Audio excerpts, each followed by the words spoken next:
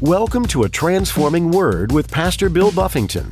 This program is a ministry of Calvary Chapel, Inglewood. Today on A Transforming Word, I got to give an account to God for what I do. Sometimes it's lonely and it's very difficult to do what God's telling you to do. Because you got a relationship with the Lord. You got a tender heart to the Lord. And sometimes that tender heart, God is going to say, I know it seems like you should do this, but I don't want you to do that. And if you got a tender heart to the Lord, you're going to yield to the Lord. And people might not understand. Other people might not get it. No, you need to go ahead and you need to stick it to them. You need to go ahead. And then the Lord is saying, no, I don't want you to do that. That's not what I want. It's not my heart right now. when you drive in your car and you break the speed limit, whose fault is it? When you get pulled over, are you going to try and blame your passenger for the speed of your car? No way. Nobody's going to buy that. It was your foot on the pedal and your hand on the wheel. In today's message, Pastor Bill teaches you that when you know to do what's right, it shouldn't matter what everyone else is telling you. You do what's right. You're the one that God's going to hold accountable for the things you choose to do. Now, here's Pastor Bill in the book of 1 Samuel chapter 24, as he begins his message, Heart After God. We are continuing our study in the book of 1 Samuel. So if you guys tonight will open up to 1 Samuel chapter 24. And I want to pray for us and we get into God's word and see what he has for us this evening. Father, we do come before you right now. And God, we want to thank you. Thank you for a place to gather. Thank you for a God to worship. Thank you for loving us, Lord. Thank you for your mercy upon our lives. Thank you, God, that you've given us your word and that it's living and powerful. And as we study it tonight, God, we can look for you to speak to us and to reveal things to us. And so, God, we give you these minutes. We give you our undivided attention, and we ask that you would meet us in this place, Lord. Speak to us through your word. God, I pray that even directly, Lord, as each of us are individuals with individual lives and things going on, God, meet us. Speak to us those things that we need to hear from you. Warn us if we need to be warned. Convict us if we need to be convicted. Encourage us if we need to be encouraged. Stir us, Lord, if we're stagnant and need to be stirred. You know what we need. We pray you meet us as only you can. We pray this in Jesus' name. And everybody said, Amen. All right. So 1 Samuel chapter 24, I titled the chapter Heart After God. And we all know David is said in the scriptures to be a man after God's own heart. Amen. We'll see an example. It's not just one time that you see David exemplify this, but tonight in this chapter is one of the places where you see why God said that about him, why the Holy Spirit testifies that David was a man after God's heart. And we'll talk about what it means to be a person after God's heart as we go through the chapter. So let's pick it up at verse 1. Just for you guys to be just jumping in with us as we're making our way through. David's been anointed king, but he's not publicly functioning as king yet because the previous king, whose name is a jerk, and he's chasing David all around the world. He wants to kill David. He's unsuccessful because Saul's mission disagrees with God's plans. Amen. So the lesson we've learned as we watch the life of Saul is if you make it your life's mission, passion, and vision to do something that God's not with, you're going to be a frustrated individual. And conversely, if you're a man like David, where we're just waiting on God to make it happen. But David is in God's hands. David has been kept from death. God is just keeping him no matter what comes upon his life. And so now let's look at 1 Samuel chapter 24, verse 1. It says, now it happened when Saul had returned from following the Philistines that it was told him saying, take note, David is in the wilderness of En-Gedi. If you guys remember last week at the end of the chapter, it looked like Saul had David surrounded, right? Saul was there. All of his men were surrounded David. It looked like, oh no, you got him. And then a messenger came and told Saul, hey man, back home, the Philistines are tearing us up, man. They're attacking us. You better get home and fight that battle. So he had to leave and go fight that battle. And so the Lord, through that, delivered David. So after he got done fighting with the Philistines back home, it says he went right back. He went right back to what he was doing before. You think at a point, he would wake up and say, man, what am I doing? And I'm going to just say this, right? If you're here and you keep waking up doing the same thing and it's the wrong thing, let today be the day. Stop that. Don't do it again. God's not blessing it. It's don't keep going the wrong way. Saul just kept waking up, go to bed, wake up. I'm going to do dumb all over again. He's an example of everything we don't want to be and don't want to do as believers. And so mark that. Saul got up and he went right back to his foolishness. And so it says, take note, David is in the wilderness of En-Gedi. So he always got somebody coming to tell him where David's at. Now he finds out David is in the wilderness in En-Gedi. Verse 2. Then Saul took 3,000 chosen men from all Israel, and he went to seek David and his men on the rocks of the wild goats. Now, would you guys agree 3,000, that's a good army? Because David had how many? 600 hoodlums. Y'all remember David had everybody that was distressed, in debt, had a bad attitude. That was David's crew. They grew from 400 to 600. And so David's got a ragtag group of 600 fellas that he just threw together out in the hood somewhere. And Saul's got 3,000 choice men. It seems like this should be a no-brainer. Saul should be able to find them, get them, annihilate them, wipe them out. But we learned last week, right? If God be for you, nobody, right? It doesn't matter how big the enemy is. It doesn't matter how well put together they are. None of it matters if God is for you. And so what we want to concern ourselves with is being with the Lord. I want to be right with God. But Saul's got his 3,000 men and they head up to find David. It says they're on the rocks of the wild goats. If you guys check this out, there are some goats that live if you see a steep hillside and the goats literally live on the steep. That's how they hide out from the different animals that want to eat them. And so y'all know I do the Animal Channel. So every once in a while you can catch an animal trying to catch one of these goats tumbling on down. Because these goats, they got their little hooves, they fit in the little crevices and it looked like they're standing up on the hillside. But God made them a certain kind of way. So that's where these guys are going to find David and his men. Verse 3 says, before I go to verse 3, I want to note that Saul is still using his time, his energy, and all his resources to go after the man that God has anointed king. And so, again, I want to say this to us, that we be careful about wasting time and energy and resources to go after something that's not God's heart, to pursue something that God is not for, that God is not into. We want to use our energy and our resources, our energy to go after that which God is saying, go do that. Amen.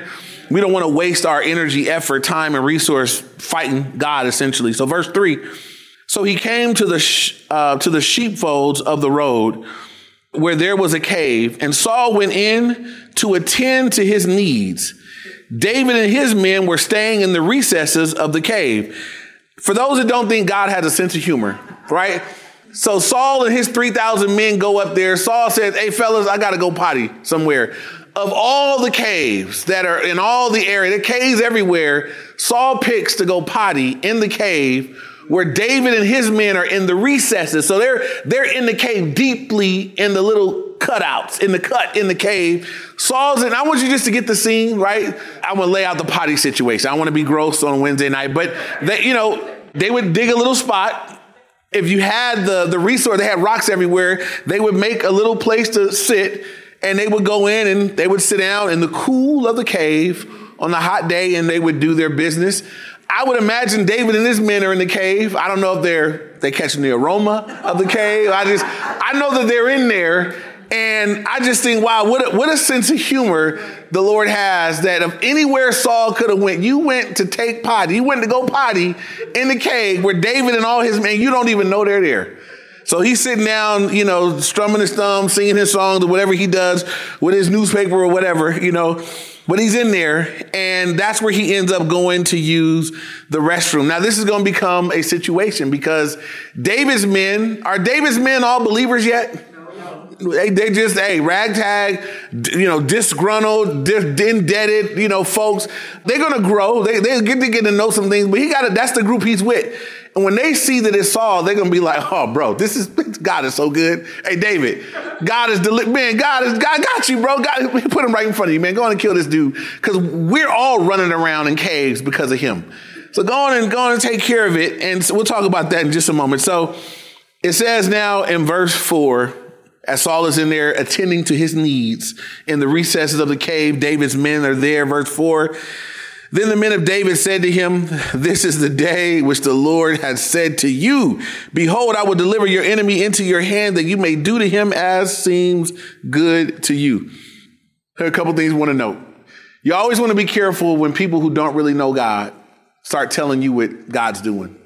Because, there are people that are wax spiritual. Man, this is probably God's way. God is telling you, but you don't even know him. You don't obey him. You don't walk with him. You don't yield to him. Careful about letting other people tell you what God is doing, because you know God for yourself. And here's the thing, right? If somebody's really on point and speaking to you about the Lord, the Bible says the Spirit of God that lives in you is going to bear witness, right? You're not going to bring me a word from the Lord and it hit me and I'm going, that's weird. That's God. I've never said nothing like. Every time I've ever had a legitimate prophetic word or a legitimate word from the Lord, a word of wisdom, it's never been completely foreign.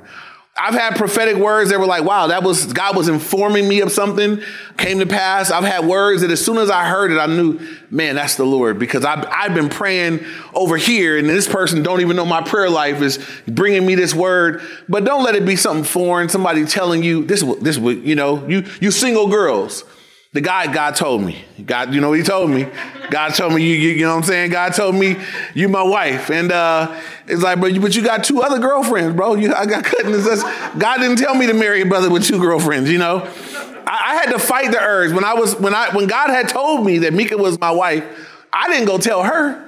Because I just knew like she would have put on her running shoes and they would have just took longer. So, but God told me, that's all I needed to know. God told me, I know what's going down. So, but these are David's men and they're thinking, surely God has had favor on you, David. Your enemy is, look at him. He's sitting there going potty, man. We done caught him slipping. I mean, you can't get caught slipping worse than that. You were incapacitated. You were sitting down on the stones or whatever you're doing. Easy kill right now. He don't even know that we are in the cave. And so they tell David, man, go and do to him as it seems good to you. That sounds like, understanding what they're coming from, it don't sound that bad, right? Unless you know the Lord. Unless you know God. This don't sound too bad unless you know God.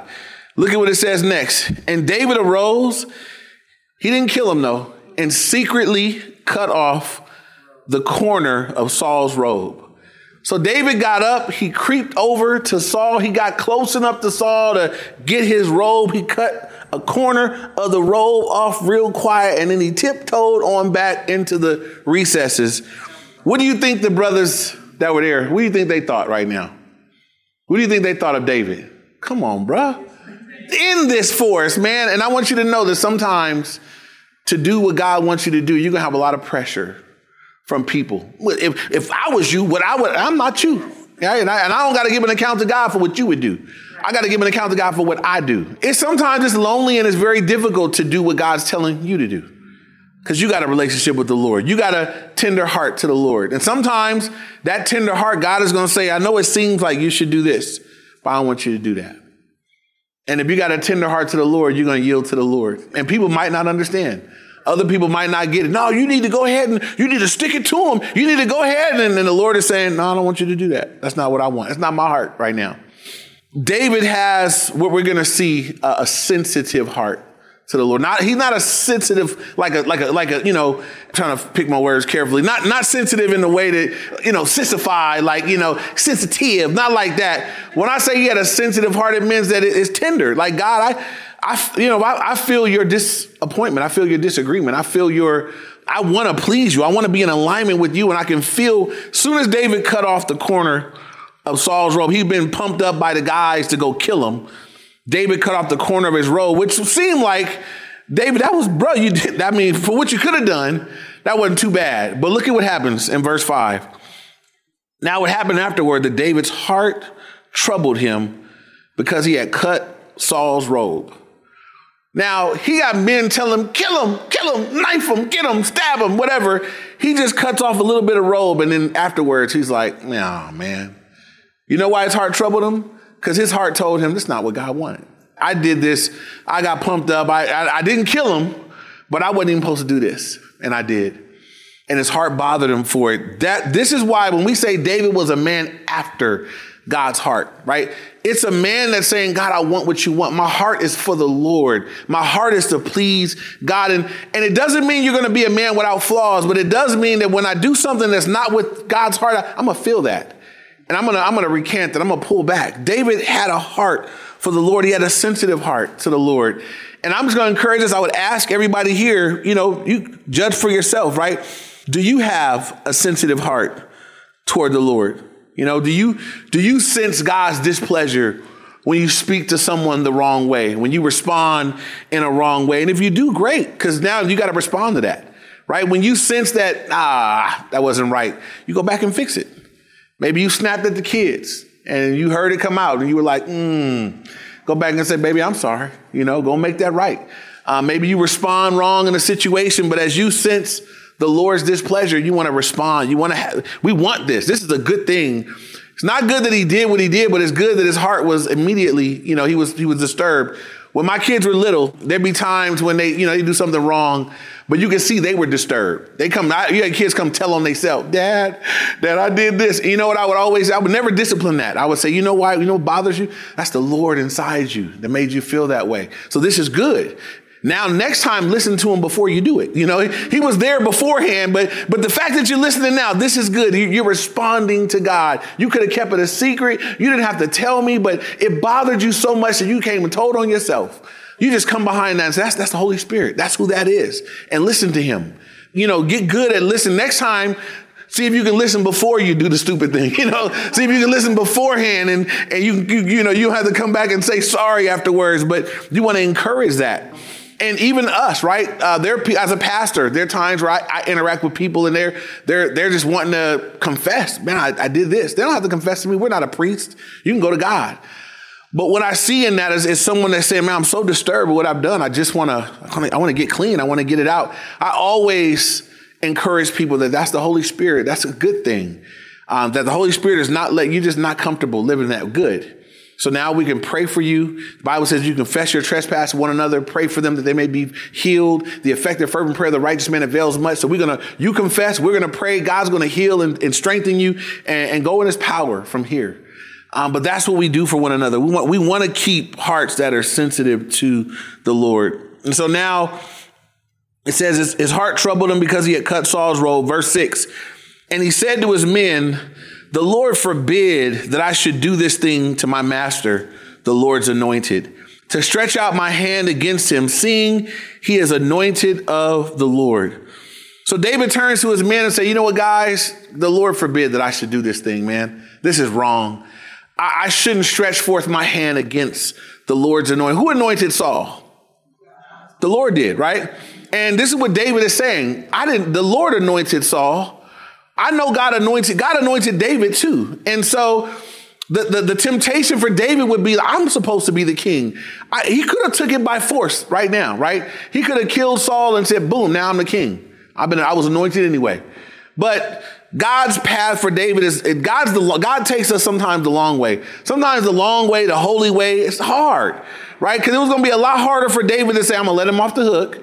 He probably going to try to come get me again. And I got to wait for God to deal with him. But God, you anointed him. He's your king.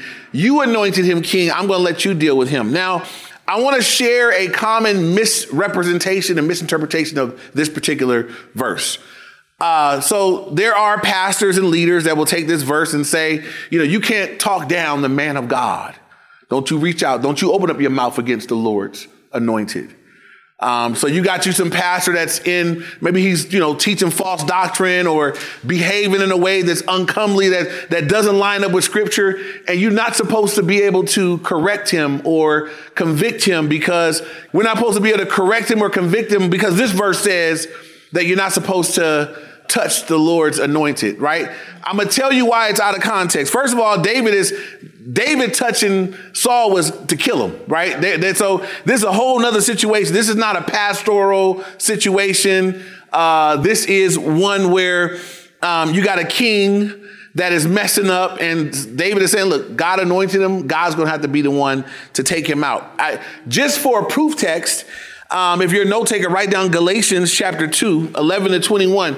Well, we all agree that Peter was an apostle called by God, all of that, right? Well, Peter messed up in Galatia. In Galatia, he went over there and, there was a big Jew-Gentile divide. And so when the Jews were not around, Peter was chilling with the Gentiles, eating with them, hanging out. And then when the Jews would pull up, Peter would pull back like, I'm not really kicking it with them. And when Paul saw what he was doing, it says this, I'm going to read it to you in Galatians chapter 2, verse 11. It says, now when Peter had come to Antioch, Paul speaking, I withstood him to his face because he was to be blamed. For before certain men came from James, he would eat with the Gentiles. But when they came, he withdrew and separated himself, fearing those who were of the circumcision. And the rest of the Jews also played the hypocrite with him, so that even Barnabas was carried away by his hypocrisy. And so it says, but when I saw that they were not straightforward about the truth of the gospel, I said to Peter and before them all, if you being a Jew live in the manner of the Gentiles and not as the Jews, why do you compel Gentiles to live as Jews? And I'll stop there. Paul confronts Peter he said, I'm going to confront you to your face in front of everybody because what you're doing is wrong and you're misleading people. You're keeping the body divided when we're supposed to be bringing about unity. If you're going to eat with the Gentiles, eat with them all the time. Eat with them in front of the Jews so you can show them how it's supposed to go down, but don't switch up. Don't be changing teams. And so I use that because if it were wrong to confront a leader, then Paul would have been wrong here. But he did this under the inspiration of the Holy Spirit. So anyway, back to 1 Samuel 24. So it is okay to confront or challenge or correct leaders if they're in error. And this verse is not speaking about that. This verse is not talking about pastors. This verse is talking about kings who are anointed. We're not even in that era anymore. So I just wanted to clear that up because people use this verse. So, you go to correct the pastor. Don't stretch out your hand against the man of God. That's bogus. I'm going to tell you what you did wrong and why it's wrong. And that's going to be okay. Gotta deal with it. So moving on. So David says that, he says, I should not do this thing to my master, the Lord's anointed, stretch out my hand, seeing he is anointed of the Lord. And it says, verse 7, so David restrained his servants with these words and did not allow them to rise against Saul. And Saul got up from the cave and went on his own way. So David not only had to restrain himself, right, just cut off the corner of the garment, let it be. Then David got 600 rowdy, gangbanger types, if you will. He got 600 guys and he had to say, guys, no, we're not going to do it. This is why we're not going to do it. Because the Lord, he's the Lord's anointed, right? And God's got to deal with Saul. That's not going to be for me to do. Saul is God's problem. God anointed him. God's got to be the one to deal with him, but it's not going to be for me to do. Once again, I believe this is a demonstration of why the Bible says David is a man after God's heart. If David just wanted what David wanted, the easiest thing to do would be to kill Saul. We know David can kill. We know David is a warrior. We know David is no chump, that this would have been nothing for him. But David was like, the reason I'm not touching you is because the Lord is the one that anointed you. And I honor God. I fear God. He anointed you. I got to let the Lord be the one to take you out. But I'm not going to stretch out my hand and take the life of someone that God chose at once upon a time. And so there is a great lesson here. And again, David not only restrained himself, but this is leadership, right? David had to restrain his men. And sometimes anybody here is going to be a leader. Sometimes you're going to have to lead people in a way that they don't see it the way you see it, but you got to lead them anyway. Everybody else, I'm sure, thought David, no, the Lord delivered him into your hand. And David's like, no, he didn't.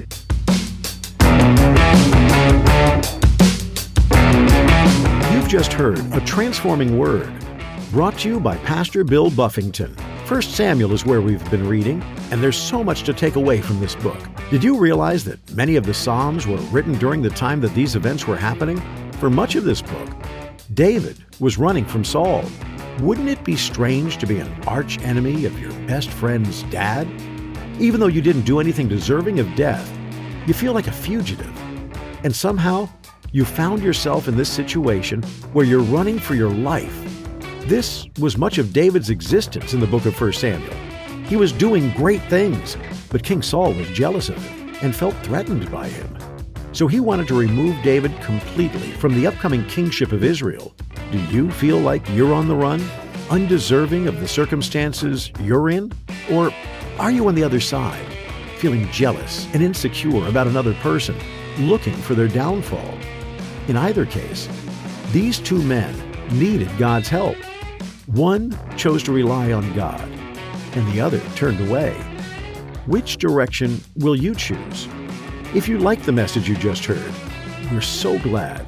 You'll find more solid teachings like this one from Pastor Bill Buffington at calvaryinglewood.org. Will you prayerfully consider spreading the good news with us?